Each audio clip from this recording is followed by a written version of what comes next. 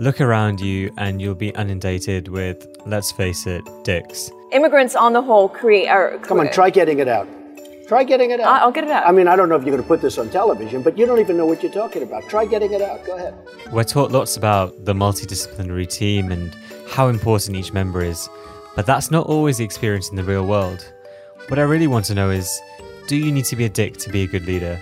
So I'm on a mission to ask this question to all the people I admire in medicine. Eric Topol is in the top 10 most cited doctors in the history of medicine and was commissioned by the UK Health Secretary to write the Topol Review. Here's what he said, and I've left some of the awkwardness in of asking this question for your listening pleasure. Do you need to be a dick to be a good leader?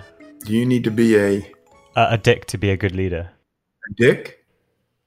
Yeah. You mean a nasty person, or? Exactly. Oh, no. I mean, I don't think so. Not at all. You can be a nice person, and you shouldn't be a dick. At least the way the connotation it has for me. You have to be one that is willing to challenge dogma and to be respectfully, standing out in terms of your beliefs. But you shouldn't be nasty about it. So I think there's a fine line here. You want to be aggressive, pursuing your interest and proof, and telling the truth, telling it like it is, standing up for what you believe. But you don't want to be doing things that are seen as hostile or showing animus.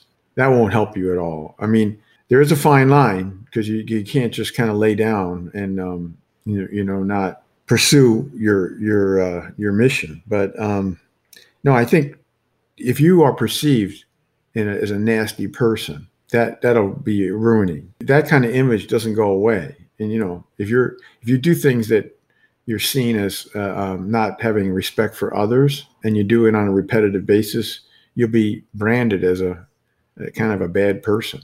So you don't want to go there. I mean, I've had times when I've been sleep deprived and stressed out, and I'm ready to really lose it, and I have to kind of bite my tongue and or not send the email or whatever it is, because you just don't want to, have that project that image. It's a bad image.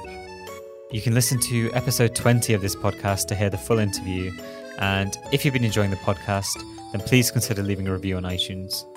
Thank you.